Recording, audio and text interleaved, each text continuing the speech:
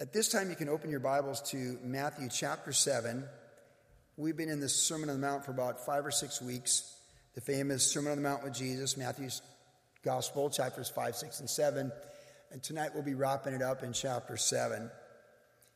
And if you recall, the Sermon on the Mount begins with the Beatitudes, that Jesus sat down to teach his disciples. And there was a huge multitude there, but he's really focusing not on the multitude, but the people that are really being drawn by the Father to the Son, the disciples. And he's saying things that are really at the time revolutionary. The Beatitudes, salt and light. You've heard it, I came to fulfill the law and the prophets. And then he said, you've heard of old, you shall not murder, but I tell you, if you hate someone, then you're really on the road to that. And so he just took everything to a deeper, higher level. And then as he's come forward in chapter 7, he gave the warning, we saw this last week, about the measure we judge will be judged of us, and discernment in how we share with people, and persistence in asking, knocking, and seeking. So we left off with that last week, and so tonight we come forward to this very well-known phrase in verse 13 of chapter 7, where Jesus says this: "Enter by the narrow gate, for wide is the gate, and broad is the way that leads to destruction, and there are many who go in by it. Because narrow is the gate, and difficult is the way which leads to life, and there are few who find it." And then he says in verse 15, "Beware of false prophets who come to you in sheep's clothing, but inwardly they are ravenous wolves. You will know them by their fruits. Do men gather grapes from thorn bushes or figs from thistles? Even so, every good tree bears good fruit, but a bad tree bears bad fruit. A good tree cannot bear bad fruit, nor can a bad tree bear good fruit. Every tree that does not bear good fruit is cut down and thrown into the fire. Therefore, by their fruits you will know them." That's a pretty important therefore in verse 20. Verse 21, "Not everyone who says to me, 'Lord, Lord,' shall enter into the kingdom of heaven, but he who does the will of my Father in heaven. Many will say to me in that day, 'Lord, Lord, have we not prophesied in your name, cast out demons in your name, and done many wonders in your name?' And then I will declare to them, 'I never knew you. Depart from me, you who practice lawlessness.' Therefore," so verse 24 isn't so much limited to what we just read, but really the sum total, if you will, of the entire Sermon on the Mount. "Therefore, whoever hears these sayings of mine and does them, I will liken him," and we can say or her, "to a wise man who built his house on the rock. And the rain descended, and the floods came, and the winds blew and beat on that house, and it did not fall, for it was founded on the rock. But everyone who hears these sayings of mine and does not do them will be like a foolish man who built his house on the sand. And the rain descended, the floods came, and the winds blew and beat on that house, and it fell, and great was its fall. And so it was, when Jesus had ended these sayings, that the people were astonished at his teaching, for he taught them as one having authority and not as the scribes." Again, we've spent 5, 6 weeks in the most famous sermon in human history with the Sermon on the Mount. And tonight we wrap it up with these passages. And the title of our message tonight is The Narrow Way, because really we get the gate, enter by that gate, the narrow gate, and then we get these other statements about the false prophets or false teachers and people who say, "Oh, Lord, Lord," but they don't come in, they don't enter in. And we get some very powerful statements that really deal with eternity, salvation, and the kingdom of heaven, and to be assured that we're going to heaven, right? Like when you really think about it, as a minister for 35 years, when you really come to the apex of anything with people want to know they're going to heaven. We see in the book of Acts, what must I do to be saved? And here Jesus really, this is about getting to heaven, because he says the kingdom of heaven, just like he did in the Beatitudes. "Blessed are the poor in spirit, for theirs is the kingdom of heaven." And then he wrapped it up with, "Blessed are those who are persecuted for righteousness' sake, for theirs is the kingdom of heaven." And here he says the kingdom of heaven. To get into the kingdom of heaven, just because we say Lord, Lord, doesn't mean we're getting into the kingdom of heaven. And we'll get to that in a moment. So the context is the narrow way. Jesus, of course, made it very clear in his ministry that he is the way, the truth, and the life, and no one comes to the Father but through him. Most of you are very familiar with this passage, John 14:6.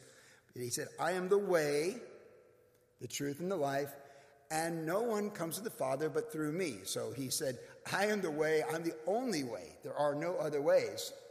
And thus, people might say of believers or anyone that shines for the Lord, or you're sharing the gospel, like, well, you're narrow-minded. Well, it's a narrow gate. But what we want to always be sure to emphasize to people is, although Jesus is exclusive for means by getting to heaven, by being made right with God through faith in the Son as our Savior, he is inclusive for those who want to come. Jesus said, the one who comes to me, I will by no means cast out. And when someone wants to be saved and they look to Jesus to be saved, they can be saved. That's the simplicity of the gospel. So Jesus is exclusive, but he's also inclusive in that he invites people to himself. He said in Gospel of John, if I be lifted up, I'll draw all men to myself. And that's the purpose of the church. That's the purpose of the shoebox, is going around the world. We are trying to lift up Jesus, that young people, young kids around the world can be drawn to Jesus, that he'll be lifted up when they open that box. Because, the UN feeds them, and all kinds of NGOs, non-governmental organizations, with billions of dollars funded by people who make us do things we don't want to do. They give them boxes too. But their boxes don't have the power of the Holy Spirit accompanying the gifts and the notes and the gospel message that we're giving with those shoe boxes. And that's what separates us from tens of thousands of foundations who fund money all over the world, plus governments, all kinds of foreign governments, who do all kinds of benevolent things for people all over the world. They give them a broad path with a piece of bread and sometimes a fresh well. But the Church of Jesus Christ, we give the world Jesus Christ. We preach the gospel. We make disciples in the name of the Father, the Son, and the Holy Spirit. That's what we do. And that's what we exist to do. That's what we've done. That's what we're doing. That's what we'll do. And we'll keep on doing for centuries if the Lord tarries in his return. That's what separates us. The church represents the narrow gate. We represent Jesus Christ, the Savior of the world. He's the head, we're the body. He's the groom, we're the bride. It's just a beautiful thing when you think about it. It gives us such assurance when we're gathered here tonight, because we can know, like Paul said, who I believed in, and I'm persuaded he's able to keep that which I've committed to him until that day.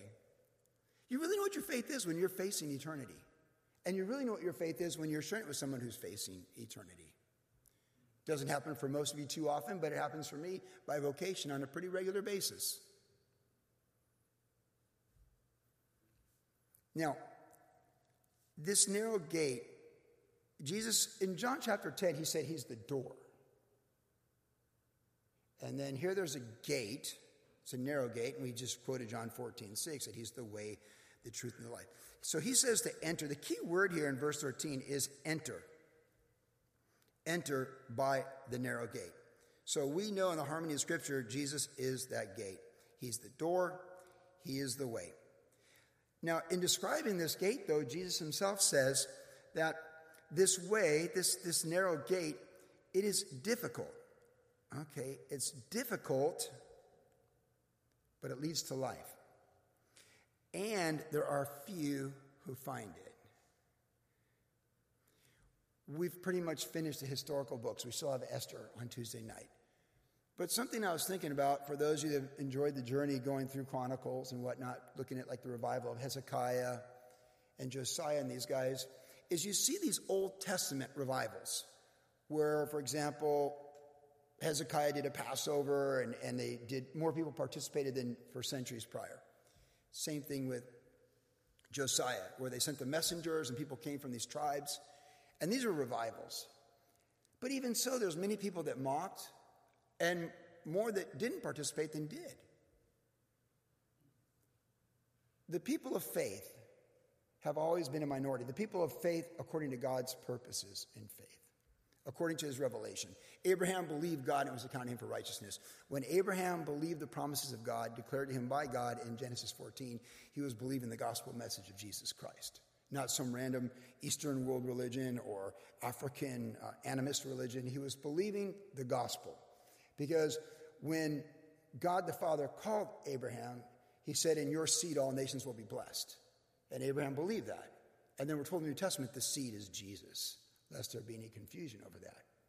So it's always been a narrow gate. When you look at Abraham in contrast to all the people around him in the Promised Land, when he went to the Promised Land, there's no one like him. It's always been, and even Israel in the Old Testament, they're a unique people. Of all the nations, they're the ones set apart, and they're a very small group of people. And even to this day, they're a miracle as an ethnic people group that were the people of covenant, and still are in a way. We should never be surprised when we feel like there's very few people walking with the Lord. And even if we think there's a lot of people walking with the Lord, there really isn't. The post-COVID world, regardless of denomination, almost every pastor would agree that 1/3 of their congregations disappeared during COVID and never came back. And I've always said this to you and to anyone listening to me, if you ever need a reason not to go to church, COVID gave you plenty of them. It was a real easy weeding out process. See, the reason it's difficult is because the words of Jesus are difficult. Even back in chapter 5, when he said, if you hate someone, that's like murder. If you lust for her, that's like adultery. If you have to swear on a stack of Bibles, you're a liar. And the 10 Commandments say you shall not lie. So he said things like, hey, we're not playing religion here. We're not playing Sunday stuff for an hour. This is the real deal.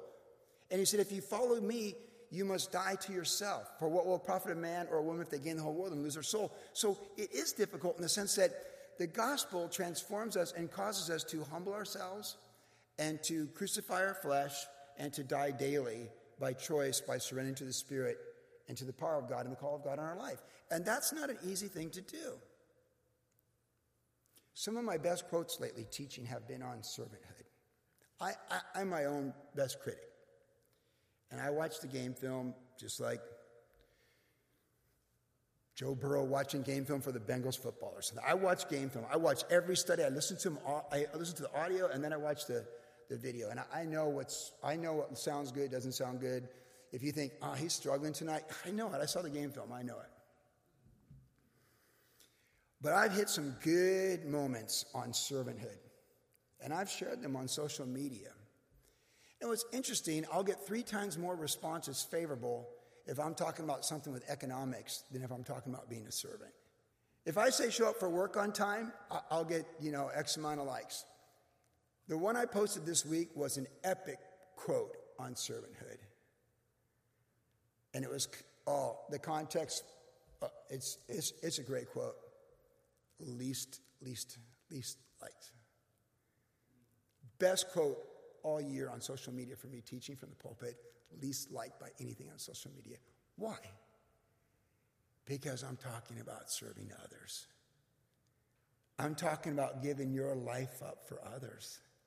The context was Nehemiah. Remember we saw it? Those who willingly offered themselves to stay in Jerusalem. The leaders had to be there. There was a draft for the people would be pulled from it.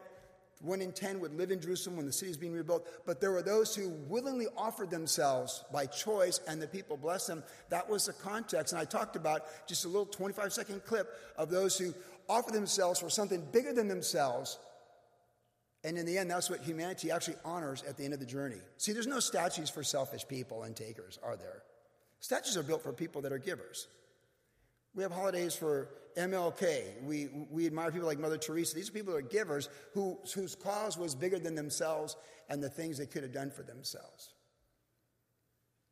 But when you're 20, that's not appealing. But when you're 70, you're like, that was a good decision to live that way. Or you appreciate it more when you get to the end of the journey than the beginning. But you see, it's difficult. Salty the Singing Songbook used to say in the 80s, if you want to be great in God's kingdom, learn to be the servant of all. And whether it's Salty singing or Pastor Chuck teaching it or me telling you in an Instagram in 2023, we don't really want to hear that. We want to, it's like in the 80s when I bought that T-shirt in Japan at Narita Airport, Ichiban. That's number 1 in Japanese. That's the shirt I'm buying. I don't think at Narita Airport there's a shirt that said servant of all. I'm just thinking that shirt wasn't there. Ichiban is in all the stores back in the 80s at the airport. It's difficult because it humbles us, it breaks us, it requires us to esteem everyone more important than us, and even cause us to love our enemies and bless those who curse us.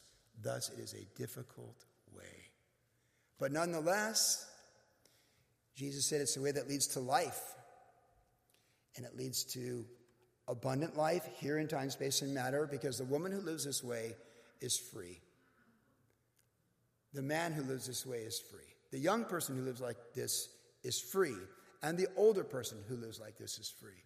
Because if the Son sets you free, you're free indeed.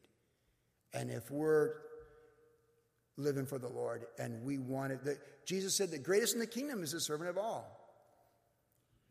This is so contrary to everything we see in the world when we walk out these doors. But the one who dies serving dies winning. And the one who wakes up serving has abundant life, and no one can take it from them. You can't say that of the selfish person and the takers. You can't say they have abundant life. They may have billions of dollars,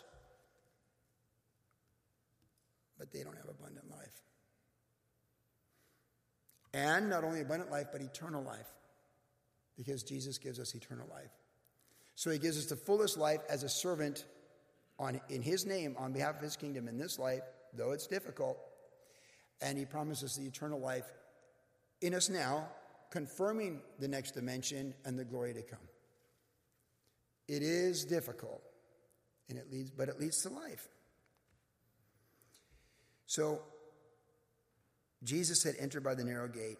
It is difficult, few enter it, but it's the right way, and it's the only way, and it's there for whoever wants to go that way. And we're reminded that tonight. And when we pack these shoe boxes tonight, and we pray over them, and they go around the world, we're bringing this way to people in many cases who've never heard of the way and may never again hear of the way. But this is the way that leads to life.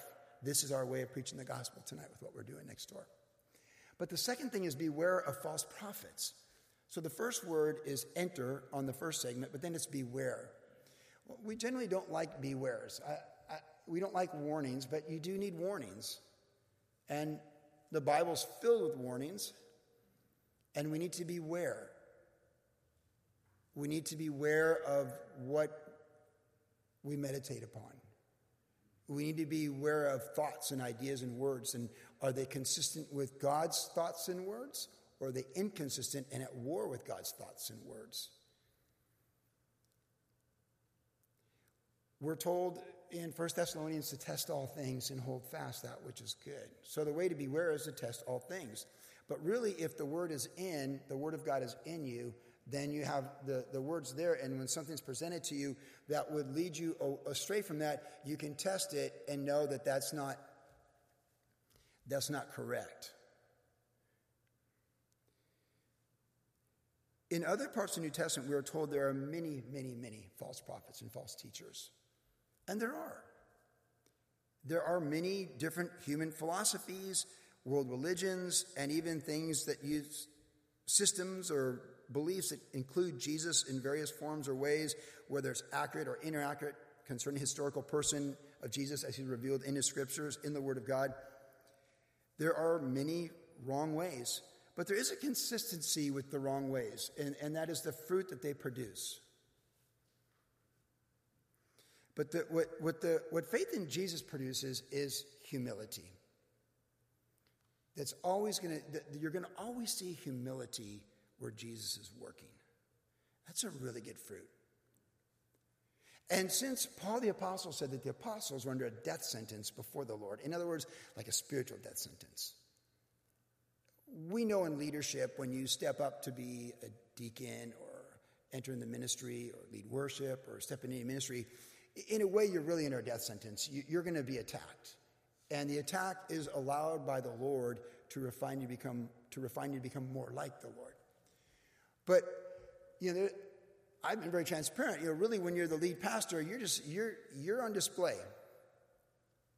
for a death sentence. I've said this before. You get some, not so much anymore, but maybe 20 years ago, you used to these bumper stickers like "Come to our church; it's the cool church," or whatever. It's like, my pastor's cooler than your pastor's. I always said you could put one with the WG logo and said, my pastor's under a death sentence. You should come watch him die. It's awesome.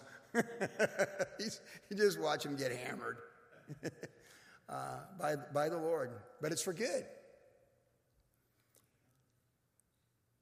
Every year there should be an increase in humility in our life. Every year there should be an increase in gratitude in our life. And every year there should be an increase in obedience in our life. And every year there should be an increase in faith in our life. And that's what we should see from leadership. And where men and women are growing in humility and growing in gratitude and growing in obedience and growing in faith, they're the people you want leading you, teaching you, inspiring you, and encouraging you. Because they're good fruit trees, and there's good fruit. When there's the humility of the Lord and gratitude, there's just not pride and arrogance and discontentment. And then you bring in obedience. That's something God blesses. By the way, I've said this a few times lately. For years, I've emphasized faith as a key thing. But in my 62nd year, I realized that I think obedience, I've just kind of flipped the order. That obedience is more important than faith. So humility, gratitude, obedience. Because you can have faith that moves mountains, but if you don't have love, it's nothing. 1 Corinthians 13. But obedience, and see, faith is not knowing sometimes what's going on, but obedience knows what's going on. When I come to what I don't know, I fall back on what I do know, and I know what the Ten Commandments say by the power of the Holy Spirit in my life. And there's no mystery on that playbook. Obedience is an obvious thing with the Lord that you can always move toward every day. So for me, this year is the year I went from, it was always like, oh, it's humility, it's gratitude, and it's faith. I'm like, about halfway through this year, I'm thinking like, it goes like that. At least for me. I've been saying for years, every day my masterpiece is faith. I changed that this year. Every day my masterpiece is obedience. Because if I had all the faith in the world to move mountains, but I didn't obey the Lord, he can say to me, depart from me, I never knew you, because you just read the text too. I can do signs and wonders, cast out demons, and I can speak in tongues, I can do all this stuff. But if I've got lawlessness, which is disobedience to what we're called to obey, then, yeah. Age adds clarity, you younger people. Age brings clarity.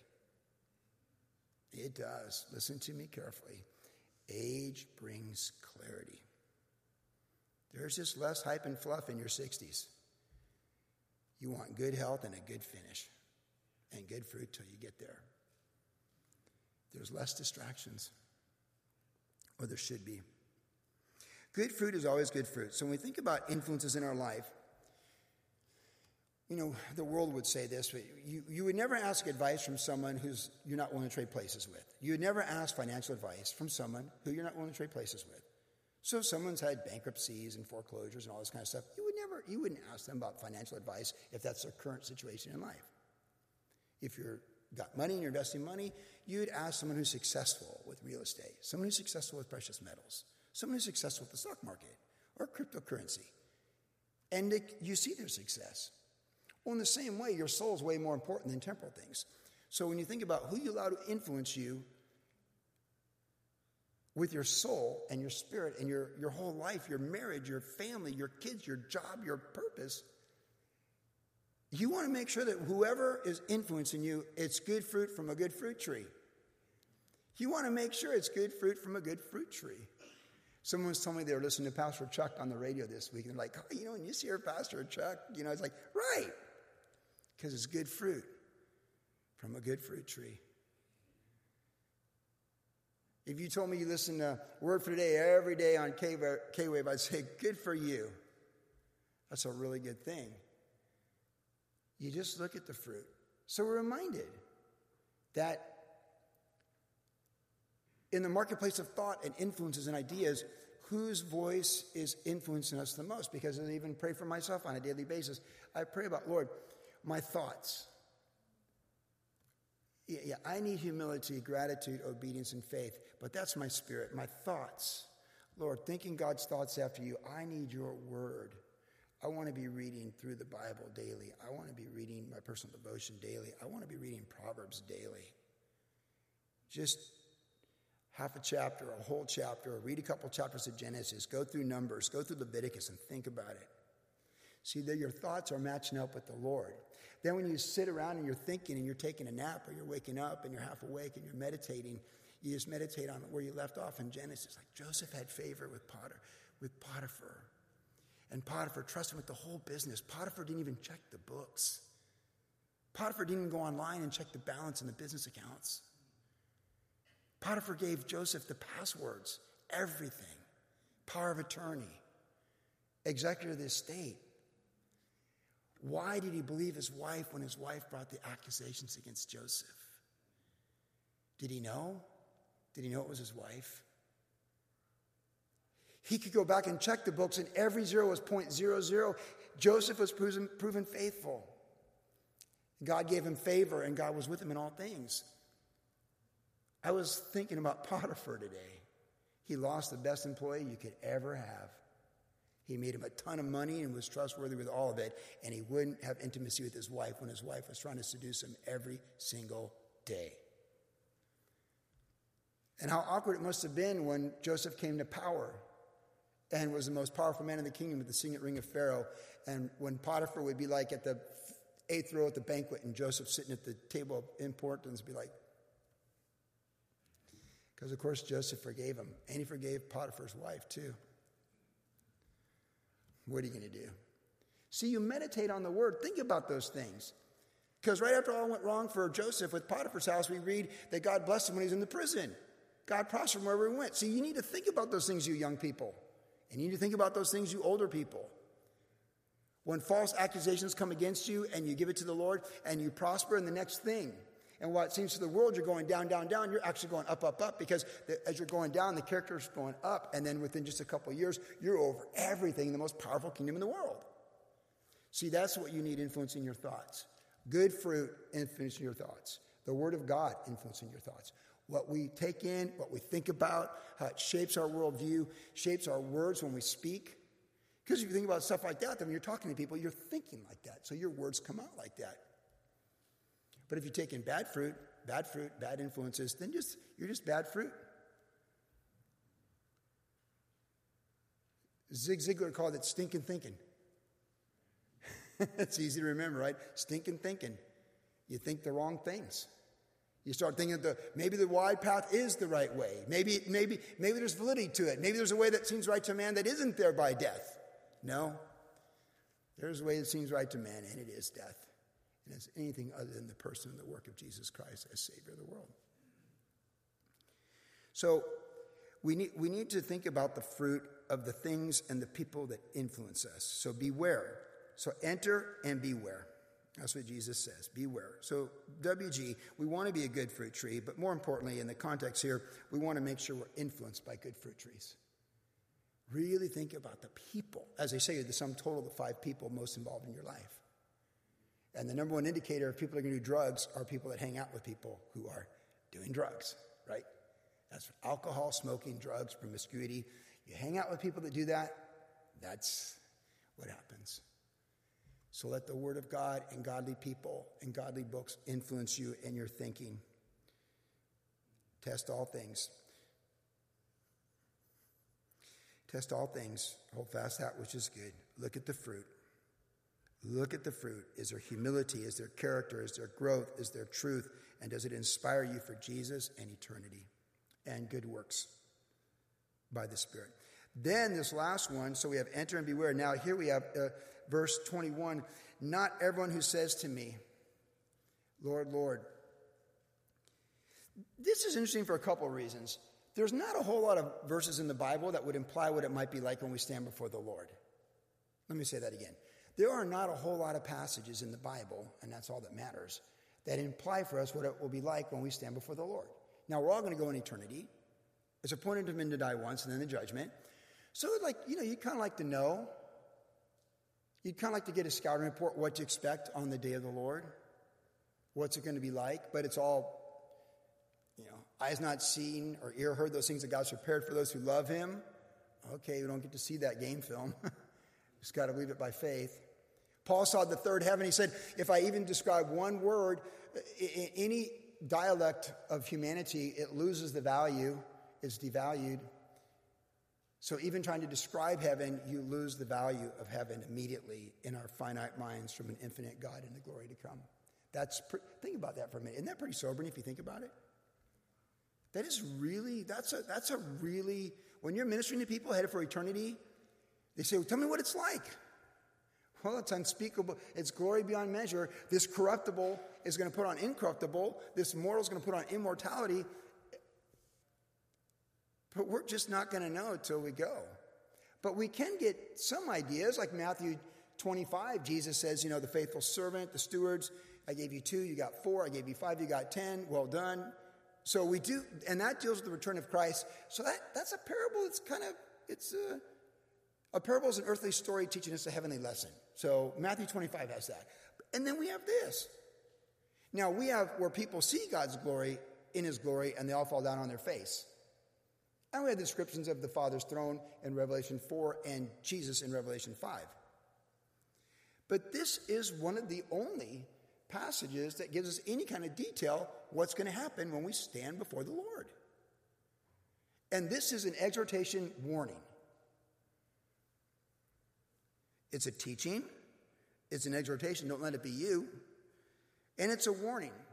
But really, as I even read this text tonight, I'll be honest, I'm not thinking about you. I kind of am. I'm thinking about me. And you're like, oh, I wonder if Joey's ready for that day. And he's like a Lord, Lord kind of guy. Don't worry about me. Worry about you. This is a look in the mirror kind of text, right? Paul said, knowing therefore the terror of the Lord, we persuade men because we must all appear before the judgment seat of Christ. And of course, Pastor Sam just 2 weeks ago on Tuesday taught about where the books are opened and the judgment happens, the great judgment of Jesus Christ. He said, the Father judges no one, but I judge. He gives all judgment to the Son. But we know for the believer, when we come to Christ, we pass from death to life. We have a positional righteousness. The Father sees us in the righteousness of the Son. And so we don't fear the judgment that way, but the judgment becomes more like rewards, or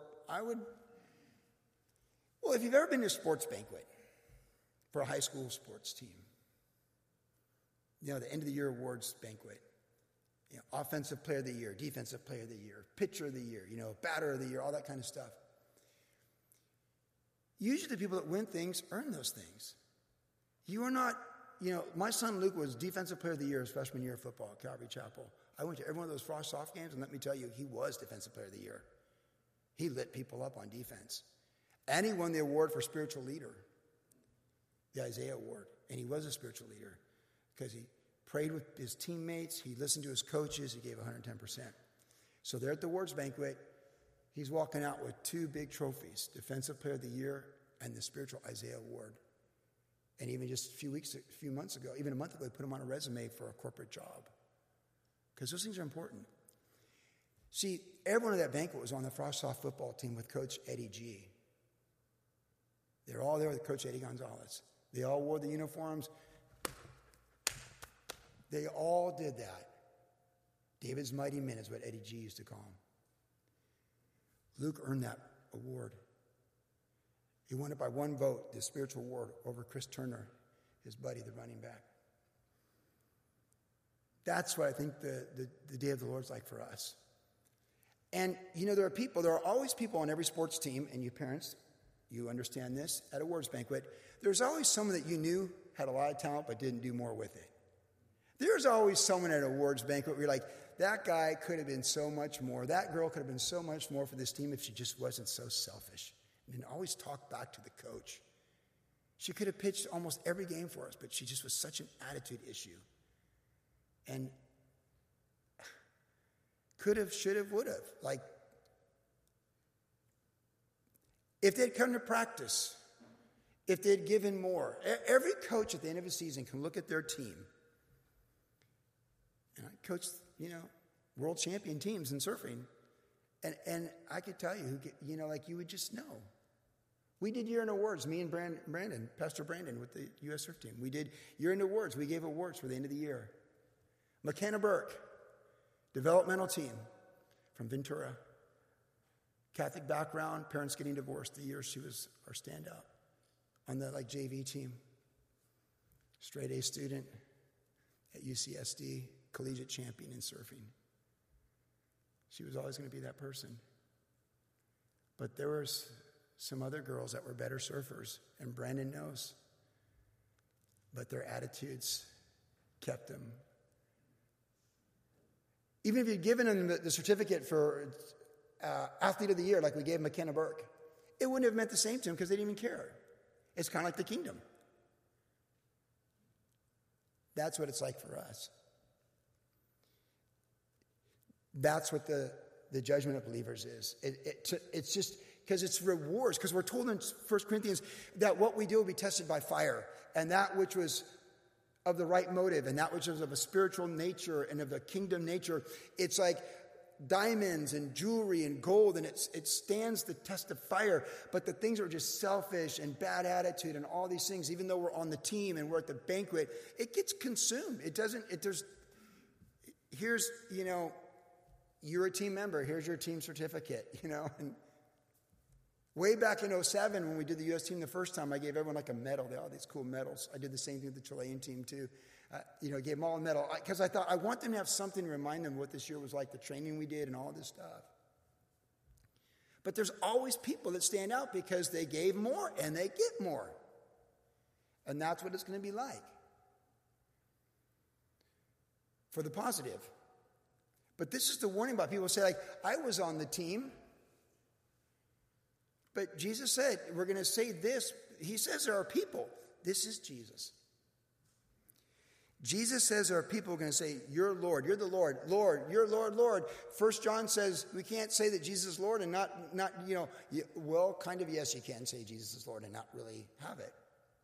So you say, how does someone who casts out demons and works miracles, how does that person not get into the kingdom? Who prophesy? So he said three things. They prophesied, they spoke with authority, they cast out demons. I mean, you don't ever, that's a real deal right there.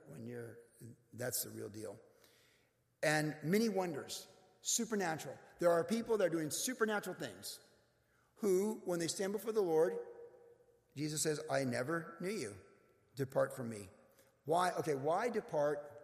Because of lawlessness. Now, so this teaches us something very important. In Philippians chapter 1, Paul talked about those who preach Christ with the wrong motive, but he rejoiced that nonetheless Christ was preached.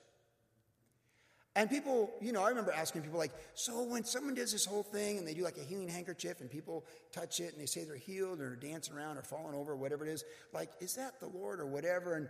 And people I looked up to like Brian Broderson or Chuck would be like, well, but listen, Jesus honors his name. That's why someone can cast out demons in Jesus' name, even if they're not even going to heaven. That's why someone can work miracles even if they're not going into glory. That's why someone can preach with power the truth of the gospel even though they themselves are not saved, because Jesus honors his name. And in this text, Jesus says, don't confuse me honoring my name with the supernatural with that which you're accountable for. Because we think prophesying, casting out demons, and working miracles is doing a good work. That's Jesus honoring his name to save people. The good work is not walking in lawlessness and iniquity. New King James calls this iniquity. King James calls this word for lawlessness iniquity. And if you look it up in the Greek, it means to be rebellious to the law, a lawbreaker. What did Jesus teach on for 3 chapters here? The law as it's meant to be lived by the power of the Spirit.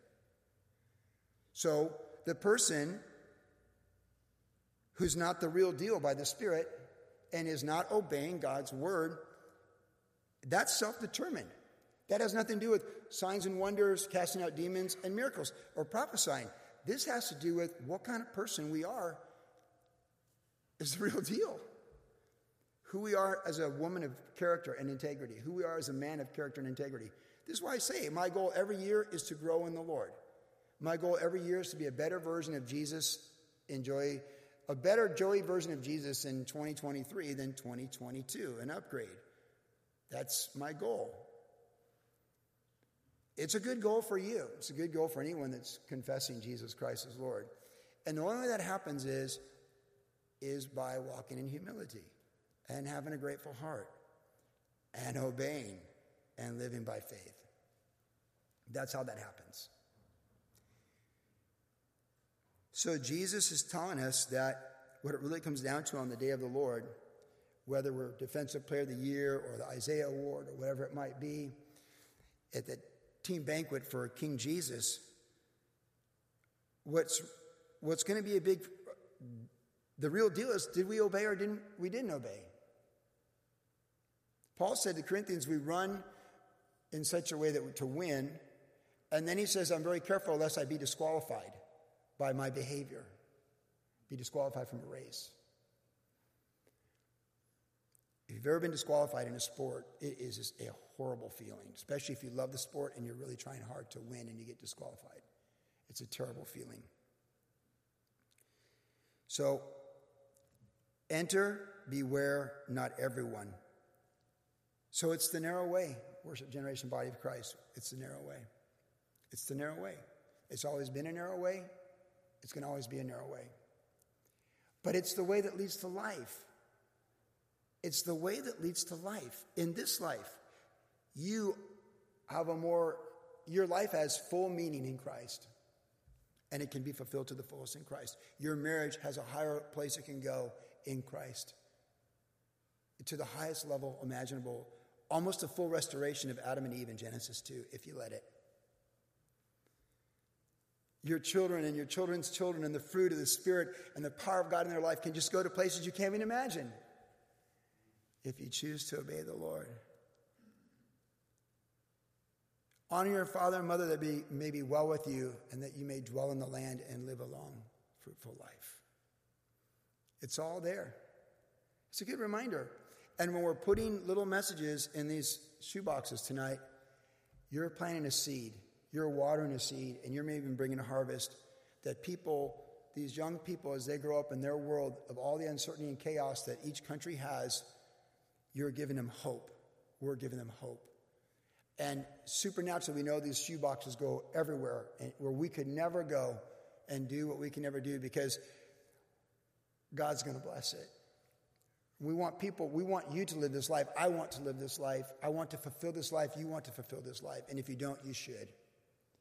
And we want others to know this life. And we exist to live this life and to declare this life. That's our purpose. And those who do so are like the woman or the man who build their house on a rock. And this closing exhortation I have for you is this. We know that life brings floods, rain, wind, and a beatdown. We know that. Life is floods, winds, rain, and a beatdown. Spiritually, emotionally, mentally, economically, geopolitically. It's just the way it works in the human experience. And we also know that the woman who chooses to follow Christ and obey his word will be a wise woman who builds up her house and does not tear it down.